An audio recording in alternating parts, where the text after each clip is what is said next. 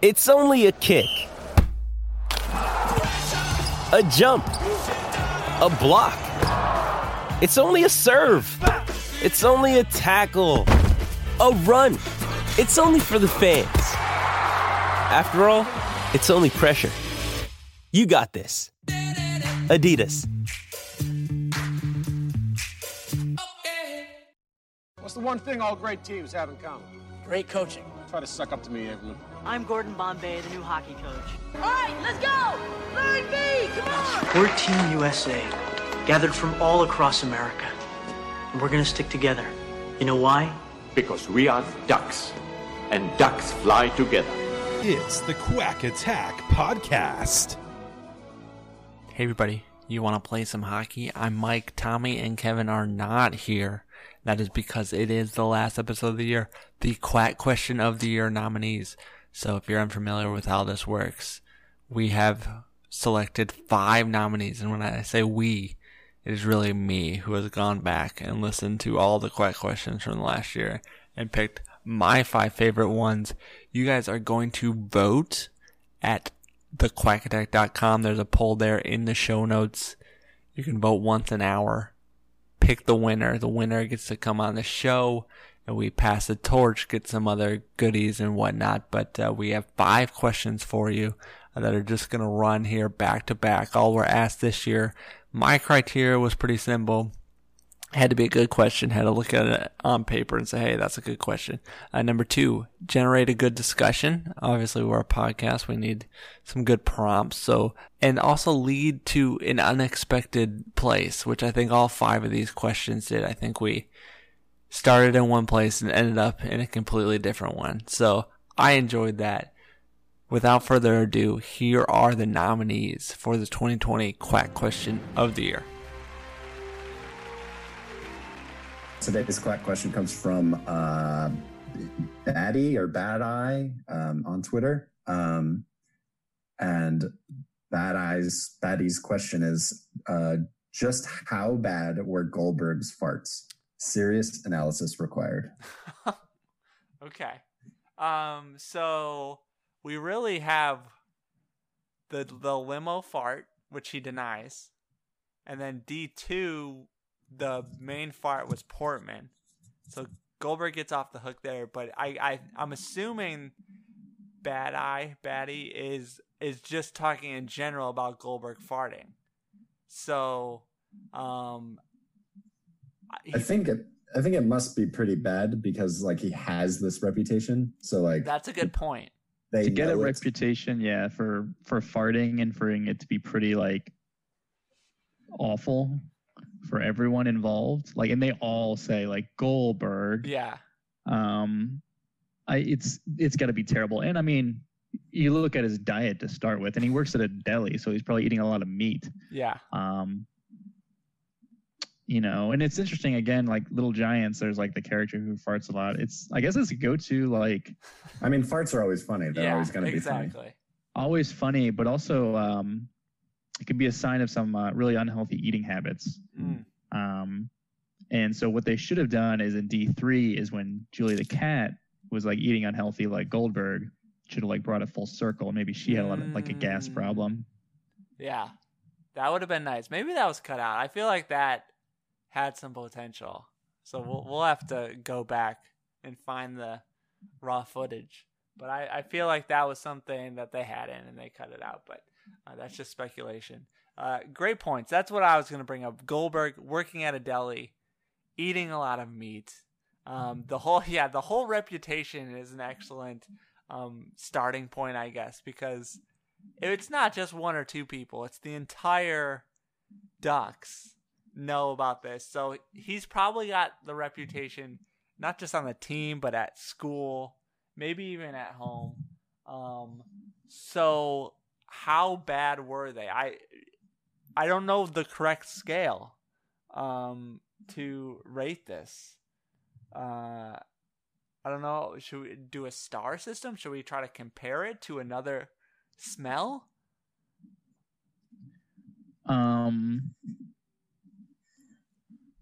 Yeah, I don't know. That's tricky. Is there like we could do it based on the little cloud emoji thing, the little wind. Is there like a scientific study? Ooh. Like, oh, this is like a 6.8 on like the Dylan Ennis scale, which measures the the amount of toxicity in one person's fart. So I'm on my work computer, so I don't really want to be Googling that. There is some Cornell students did a fart intensity detector. Nice. But does that just measure like power? I'm looking through here. They brought up the air composition, and this is intense. Main method. Here we go.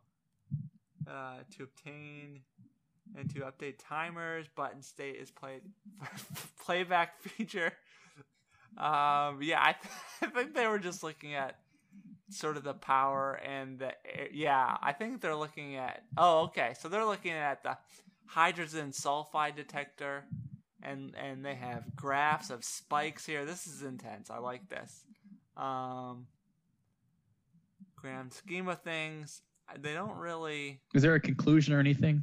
Yeah, I'm going through here. I'm trying to buy myself some time. Do we need to take a quick commercial break while Mike? That's true. We'll be back in a second as I try to figure out this.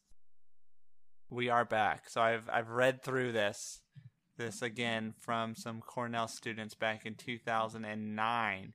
So they created a fart magnitude scale that ranges from 0 to 9 according to sound, temperature, and gas concentrations. I guess based on what we know, Goldberg has some loud farts. There's probably high in sound. He's a big guy. He's probably producing a lot of gas, and I guess that changes temperatures. So I guess we can just rate it 0 to 9, based on. Is there why no 10? Is there no perfect fart? Is that like some teachers won't give 100 on something? Cause... That's a good point. It's like the one baseball writer that voted against Derek Jeter. Doesn't do the fucking first ballot Hall of Fame nonsense. Just a quick quote from this paper. Quote: "The truth is that farts are something recurrent in everyday life. Just like we breathe, we fart." So that is in their introduction. I don't know why they went 0 to 9. I think just because they are sort of techies. So the programming, a lot of programming languages you start at 0. Is there like the Richter scale? Does that end on 9? I don't know. We're getting way too sciencey here. I guess this guy did say serious analysis required. So I'll go ahead and start him off at an 8. An 8? Yeah, I mean, he's got the reputation, Yeah, my only concern is his youth. Yeah. I feel like he's not as experienced as some of the more experienced farters out there. So 8 is high, but all right. 8, like for his age, it's just like okay. Like it's like child size, like shoe sizes. Yeah. Okay. So 8 for child size. Yeah. Child 8. I like that. Tommy, do you agree? I'd say it's probably more of a child 7 because it seems like some of this might just be like reputation that maybe he's a little unfairly earned. Yeah, that's true.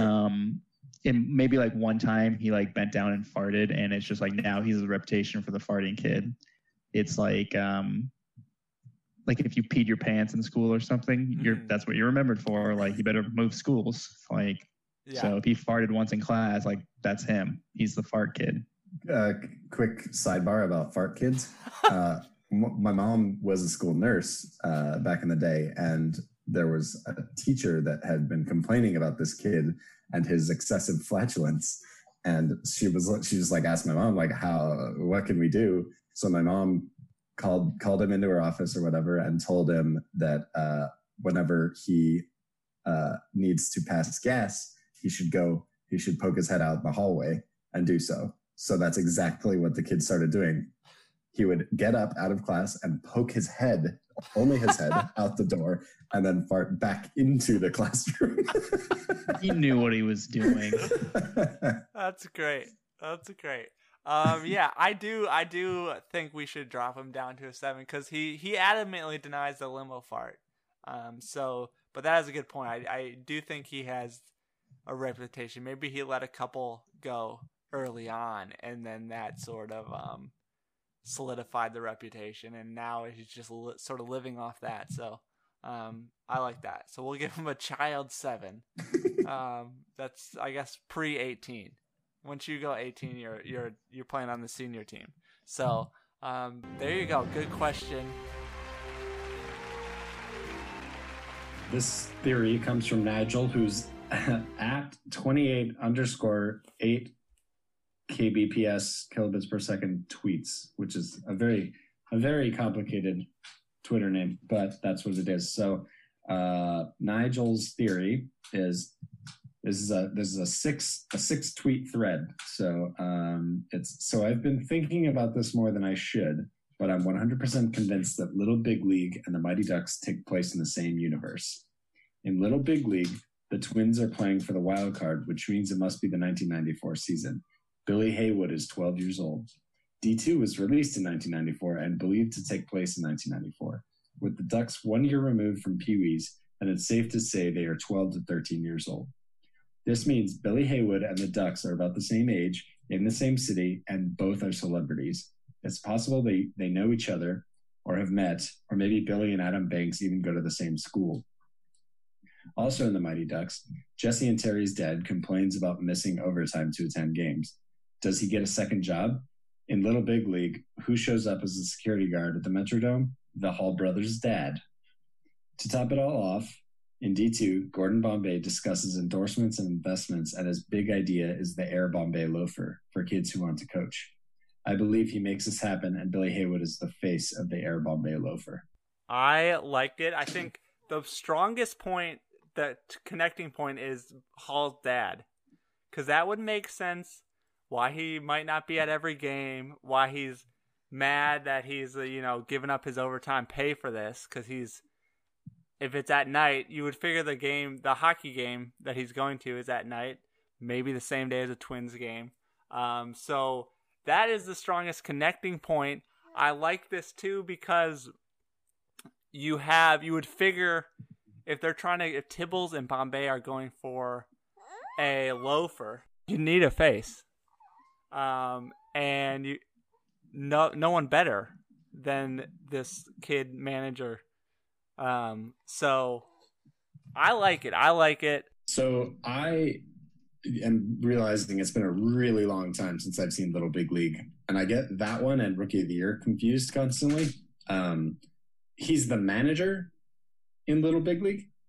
Yes, he's the manager. He's like the son of the owner, or excuse me, grandson of the owner. And so Grandpa dies, and he's like this, like he loves baseball. He like knows everything about baseball, every rule, etc. Grandpa dies, leaves him the Twins to be the owner, and then he fires the manager, and then just like, yeah, no one wants to work for a kid. And then he's like, well, I should be the manager. And then I'm vaguely remember. Also, wait, quick side question. Is the kid the same guy that plays Kevin in American Pie? No, that's Rookie of the League, where he's the Cubs pitcher. Okay. That's where I'm getting mixed up. But I like this theory because I think there are enough connectors here to like make it plausible, especially like the being in the same city around the same time. I really like this. It seems to be a well-developed theory. Very well developed, and also in Little Big League, there's a line they say like, "Oh yeah, we could use the publicity because like the Twins are really shitty." And he said like people are already talking about Gopher football. I imagine what they also want to say is, of course we've got those Mighty Ducks, and people are talking about them. They're not talking about the Twins. And so another reason why the Twins could use the publicity is because Gordon Bombay and his Ducks. Now obviously they take place different times a year, and so this would be like latter half of the summer would be when Little Big League takes place. So it's I think it's pretty plausible that these are in the same universe. I think it really ties together for the kids who want to coach thing. Yeah. Because what they don't say is like, yeah, like Bill Haywood, because it's so obvious to everyone there that he's referencing Bill Haywood. But yeah, I think it's great. And I think, and the security guard mentions that like it was his first day. And so it's clear that the Hall's dad, Mr. Hall, he is, who's played by John Beasley, by the way, he is looking for work to help out his kids. And I think it ties in very well. I'm going to poke one hole in this theory. Baseball manager would not wear a loafer. Oh, great point. Bombay doesn't know that though, because like hockey coaches aren't wearing loafers either. They're wearing they are. I mean, they're wearing dress shoes. So, yeah, I would. That is a good point. Two things though. I think the timing works well, actually. So, because as Tommy mentioned, Little Big League, they're making their run late summer. Junior Goodwill games happen in March, so they hatched this idea at the party or whatever. That's a few months to find Haywood, get a deal done, that kind of stuff. As far as the loafer, I mean, maybe it's just for, I was going to say press conferences, but even press conferences, the baseball managers. Yeah. Well, there's a dress code when they're traveling. So, but if that were the case, though, it would just be like a shoe. You know, like the loafer part is like for the literal coaches on the sideline. Yeah, but you got to have a bigger audience than just the Bill Haywood of the world. You got to have like NBA coaches. Well, I know NBA coaches would make sense, but a baseball that's the one that coach makes doesn't make sense. Well, I mean, I think you could sign Billy up as your face because he is obviously the most recognizable kid who wanted to coach, and he's sort of the deal. He's sort of the apparel hawk, but he doesn't necessarily wear it while he's in uniform. He just wears it out. He wears I wear this when I and I'm traveling on the road. I need to be sophisticated. People need to take me seriously. So yeah, I like it. I think this has a lot of legs. Is there? He's also like the owner, so that's like he's got to make all these boardroom deals, and he's got to look the part. We got to get Billy Haywood on the pod. No, that ownership point is a great point because he's negotiating with, or I guess he's talking with like GM and stuff to negotiate player contracts, but he's got to be in boardrooms, and I don't know if there's a loafer out there that is good for kids. So I think this is a symbiotic relationship. I don't know if I use that word right or not, but I'm sure the Quacklights will let me know. But yeah, I like it. Anything else on this theory? I think it's excellent. I think it's definitely one that is kind of has Quack Attack written all over it. You know, we have a lot of theories kind of involving the actors, actresses in it. And so the actor who played Bill Haywood, Billy as he's known when he's like a kid, Bill when he's trying to be grown up, as Luke Edwards, who apparently is still acting according to his IMDb profile. I don't recognize a lot of the stuff he's been in. Actually, I don't really recognize any of it. But apparently he was in American Pie 2 as quote-unquote high school guy. I watched American Pie 2 last night, actually. Wow, that's a good did one. You see High School I think Guy? it's better than the original. I mean, there are a lot of high school guys in there, so maybe. Wow. I will say one last thing on this. I'm very disappointed that Tommy didn't come up with this theory because it seems to be this would be right in Tommy's wheelhouse. That's true. So we're not upset with you, Tommy. We're just disappointed. I think that's fair. That's fair. Wow. All right. Well, there you have it. I am a big fan. This is one of the better theories our Quackalites have thrown out there. I'll do this question from Bill just because it's pretty long, but I thought he had some interesting ideas here. So, you know, he says, we have a great pod. He hasn't listened to them all. If this has already been discussed, please disregard. Then he says, I noticed once the Ducks started packing the arena, Charlie's mom and Jesse and Terry's dad sat right next to one another in all the games. Could it be possible that there was something going on there between the two of them? A little spark, perhaps. Could it be once Gordon tried out for the minors, the two began a passionate secret affair which only heated up once the Bombay and the kids went off to the Junior Goodwill games? My theory is that an oblivious Gordon turned into an enraged Gordon once the team returned from Los Angeles and found out about the affair. With the pull he had as a celebrity coach and now a very powerful Eden Hall alum, Gordon selfishly prevented the school from giving Jesse a well-deserved scholarship as he wanted Mr. Hall out of Casey's life. He did this because he wanted to be the sole father figure in Charlie's life. Not for the betterment of Charlie, of course, but his own selfish ego he's been trying to fulfill ever since he choked in Pee-wee's in '73. He'd have it all in his mind, notoriety, a career in hockey, and a son he wants all the credit in raising without anyone to come between them and without actually doing any of the work for his very hollow accolades. Gordon Bombay has a track record for playing dirty and or gimmicky in the courtroom and on the ice, but denying Jesse Hall Eden Hall education for his own selfish motives might be his lowest and dirtiest trick of them all. Remember, he told Frankie Boy 5 minutes into the first documentary, he had no idea how low Bombay could stoop. This is what he was referring to. That's Who asked some this solid question again? That's some solid fan fiction right there. So the question is, was there something going on between... Who asked it? Oh, Bill. Bill. Well, hats off to Bill. Yeah. Great question. Very active imagination. So the question is, I think the first question is, there's two here really. The first question is, was there something going on between Mr. Hall and Casey Conway? So the fact that when Gordon says he's going to leave the team and Mr. Hall is going to take over, I think also lends into this in some capacity, because it's clear that Mr. Hall is involved, but maybe he's only as involved because he needs to keep Charlie in his good graces or whatever. Maybe that's why Charlie likes him. He's like, okay, yeah, Mr. Hall clearly likes Charlie for some reason.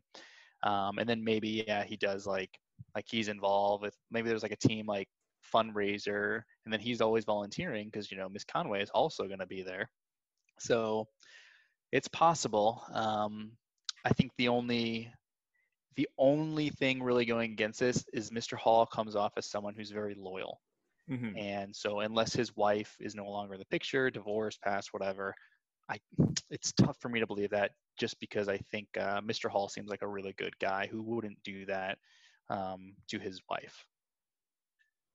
Yeah, I think him coming in and saying, this is what I give my overtime pay for, is interesting, because it's his wife could not have taken them, but maybe she's working too.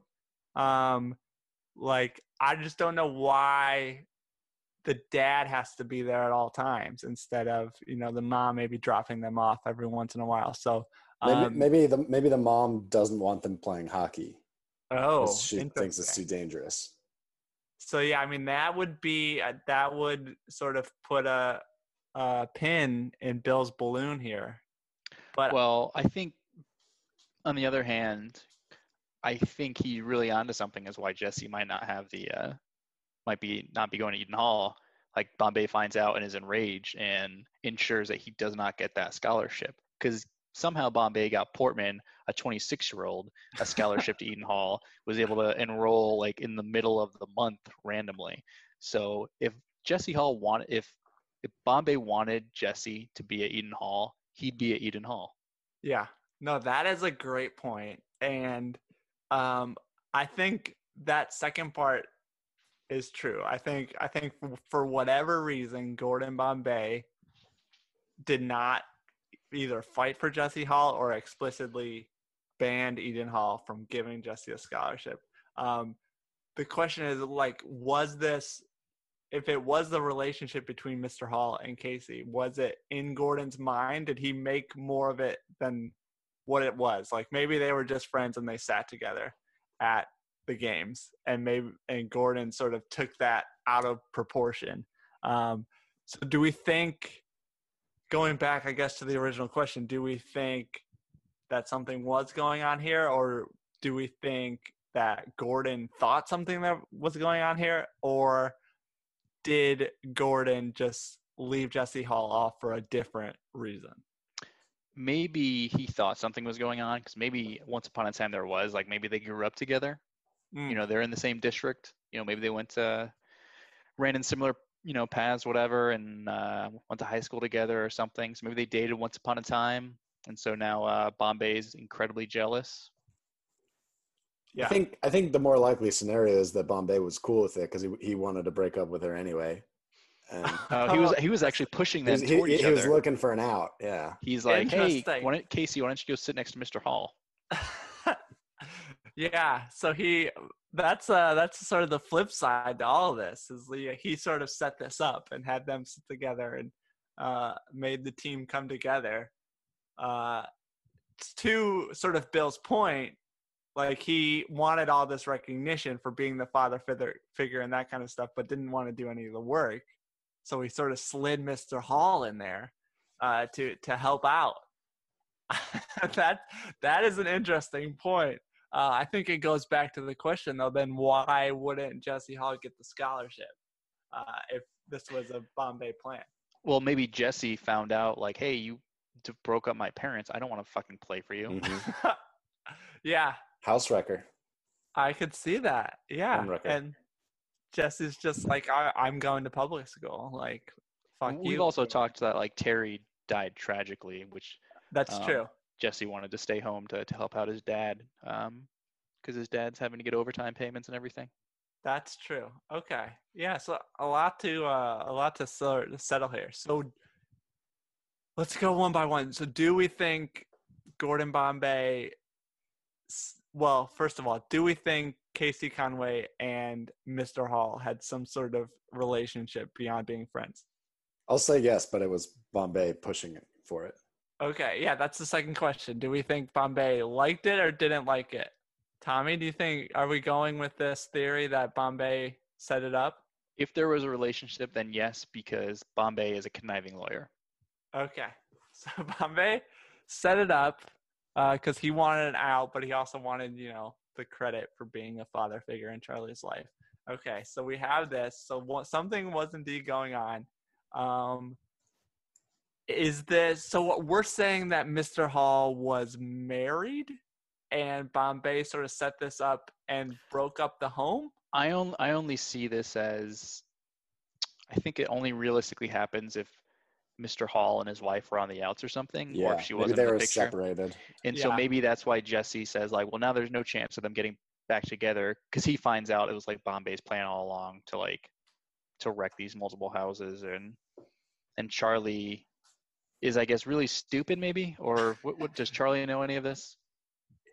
I don't think so. I think Charlie's just sort of aloof. Like, he's just not paying attention to what's going on with his mom, and he's just focused on himself.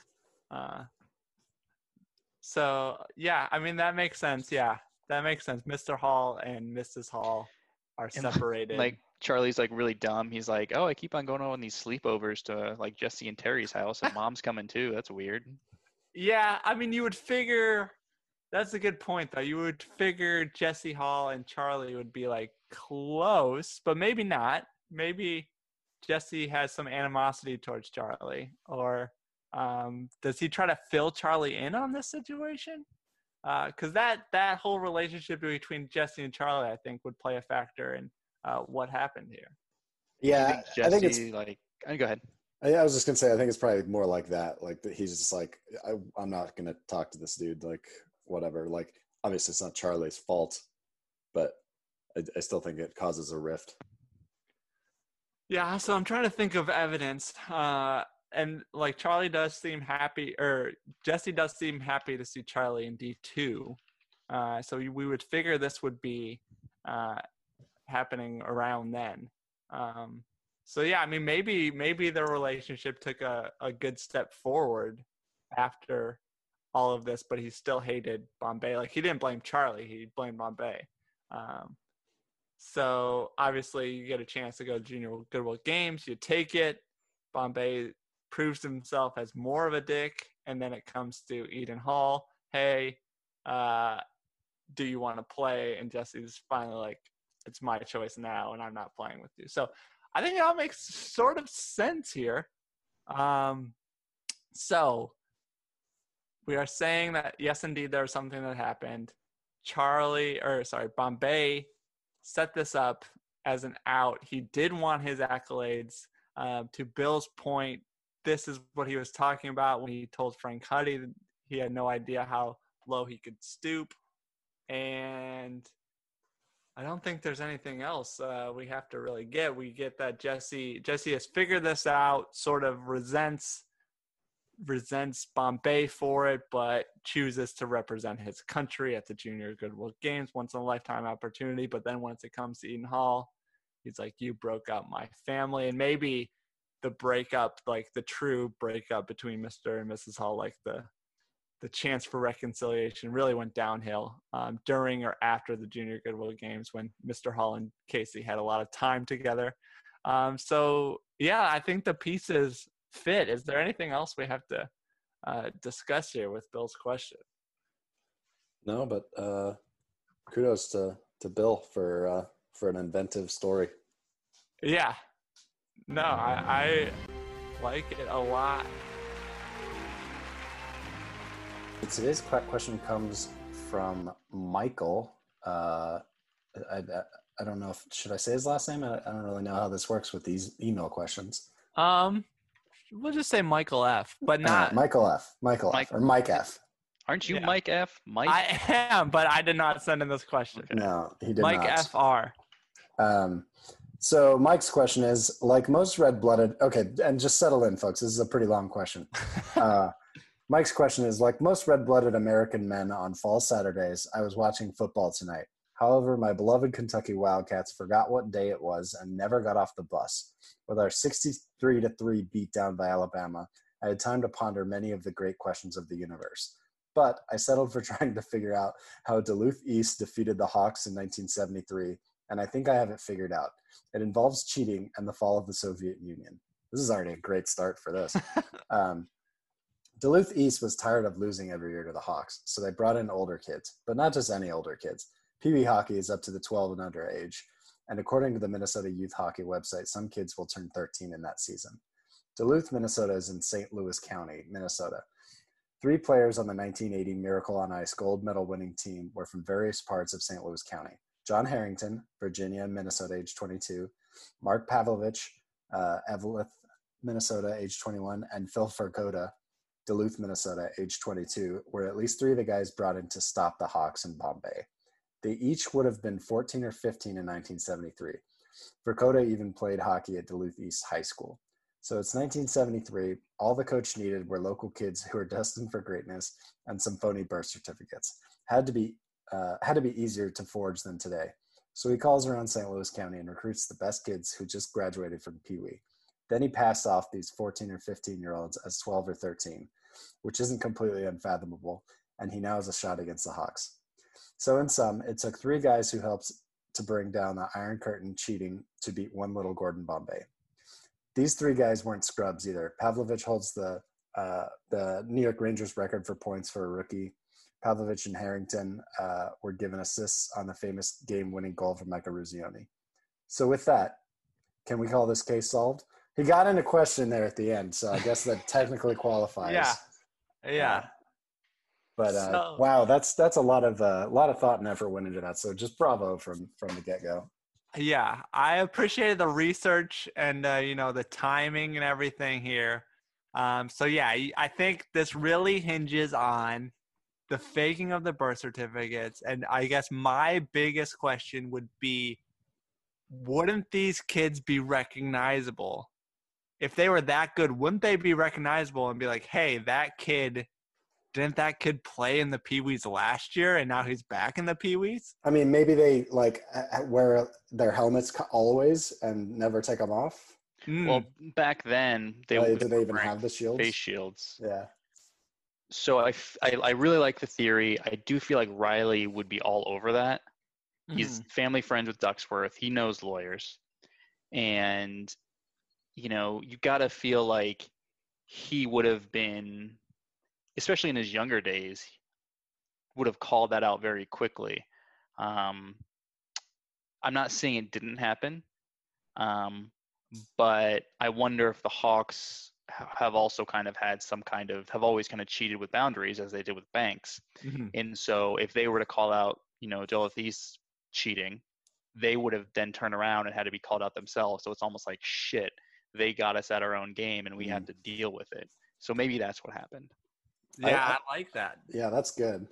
I like that. They kind of like caught with their pants down there. Yeah.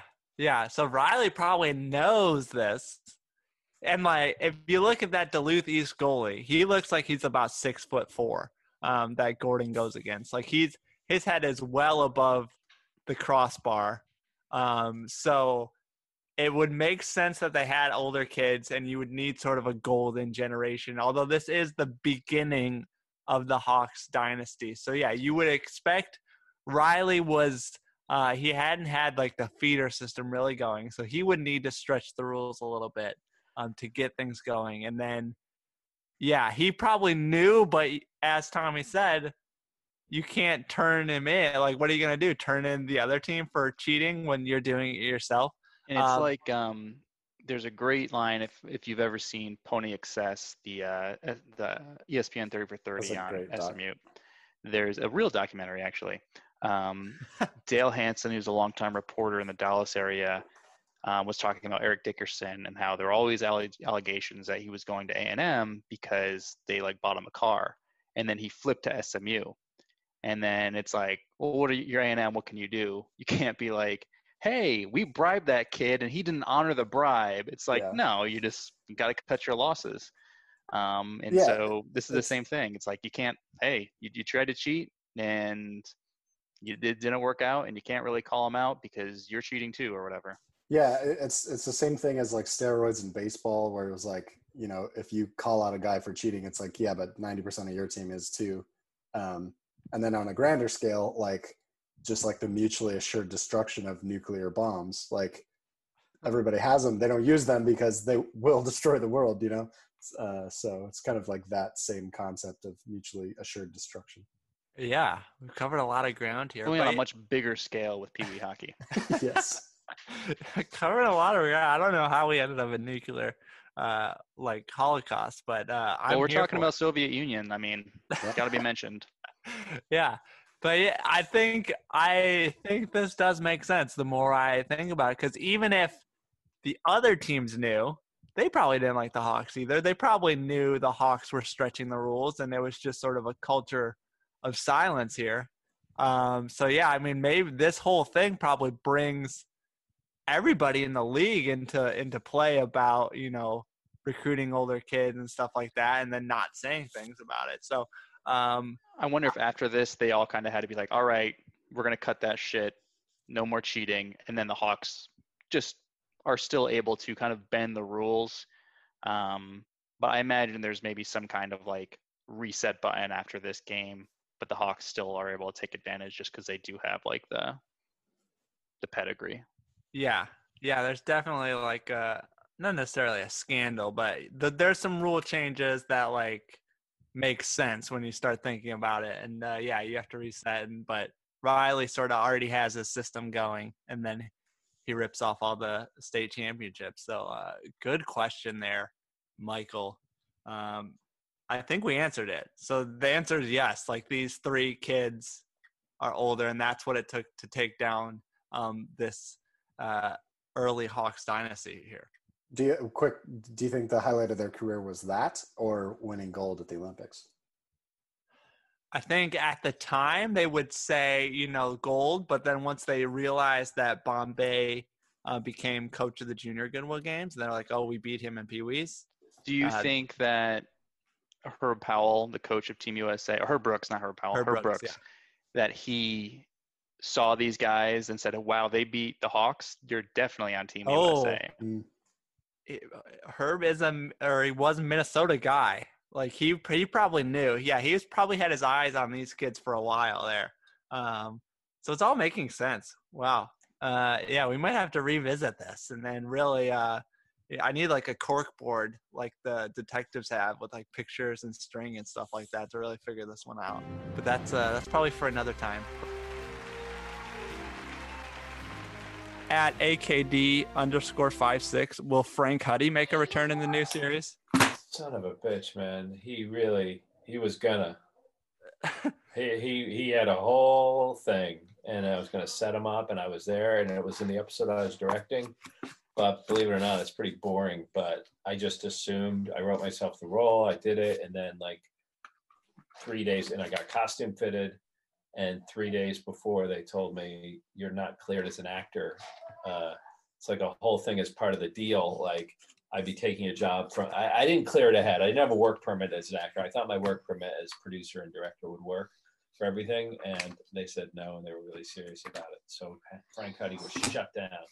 I didn't give the role to anyone else. He'll be back. He'll be there though in season 2. No matter what. Okay. Yeah. Would it be that you were taking a role from a Canadian actor? It was, yeah. I mean, essentially, we didn't make a deal. Everything would have been an exception, and I didn't give myself a big part. But yeah, I couldn't prove that was an essential. There you go, the 5 nominees. There was probably 5 to 6 more that I really considered, but you got to cut it down. This episode is already way too long, so I'm going to keep it short here as we come to another year. I just want to thank everybody for listening, and plenty to look forward to in 2021. A special thanks to the producers, the people who have given us money to continue to do this, and it really is the only way we've sort of figured out that will be consistent and help us keep it going and pay for the minimal expenses we have. So thank you so much to our executive producers, Elsie Barnett and Alex Ybarra, our other producers, Deborah Chen, Jeremiah Bershi, Adam Ferry, Joyce Ng, Jared Beasley, Lisa Wobig, and Anthony Giaffrey. If you want to be a producer of the show, there's a link in the show notes. It really means a lot and really goes a long way towards us continuing to do this and us making it as good as we can make it. Go to thequackattack.com and vote. I'll skip everything else that I usually say and just say thank you. Remember, Ducks fought together.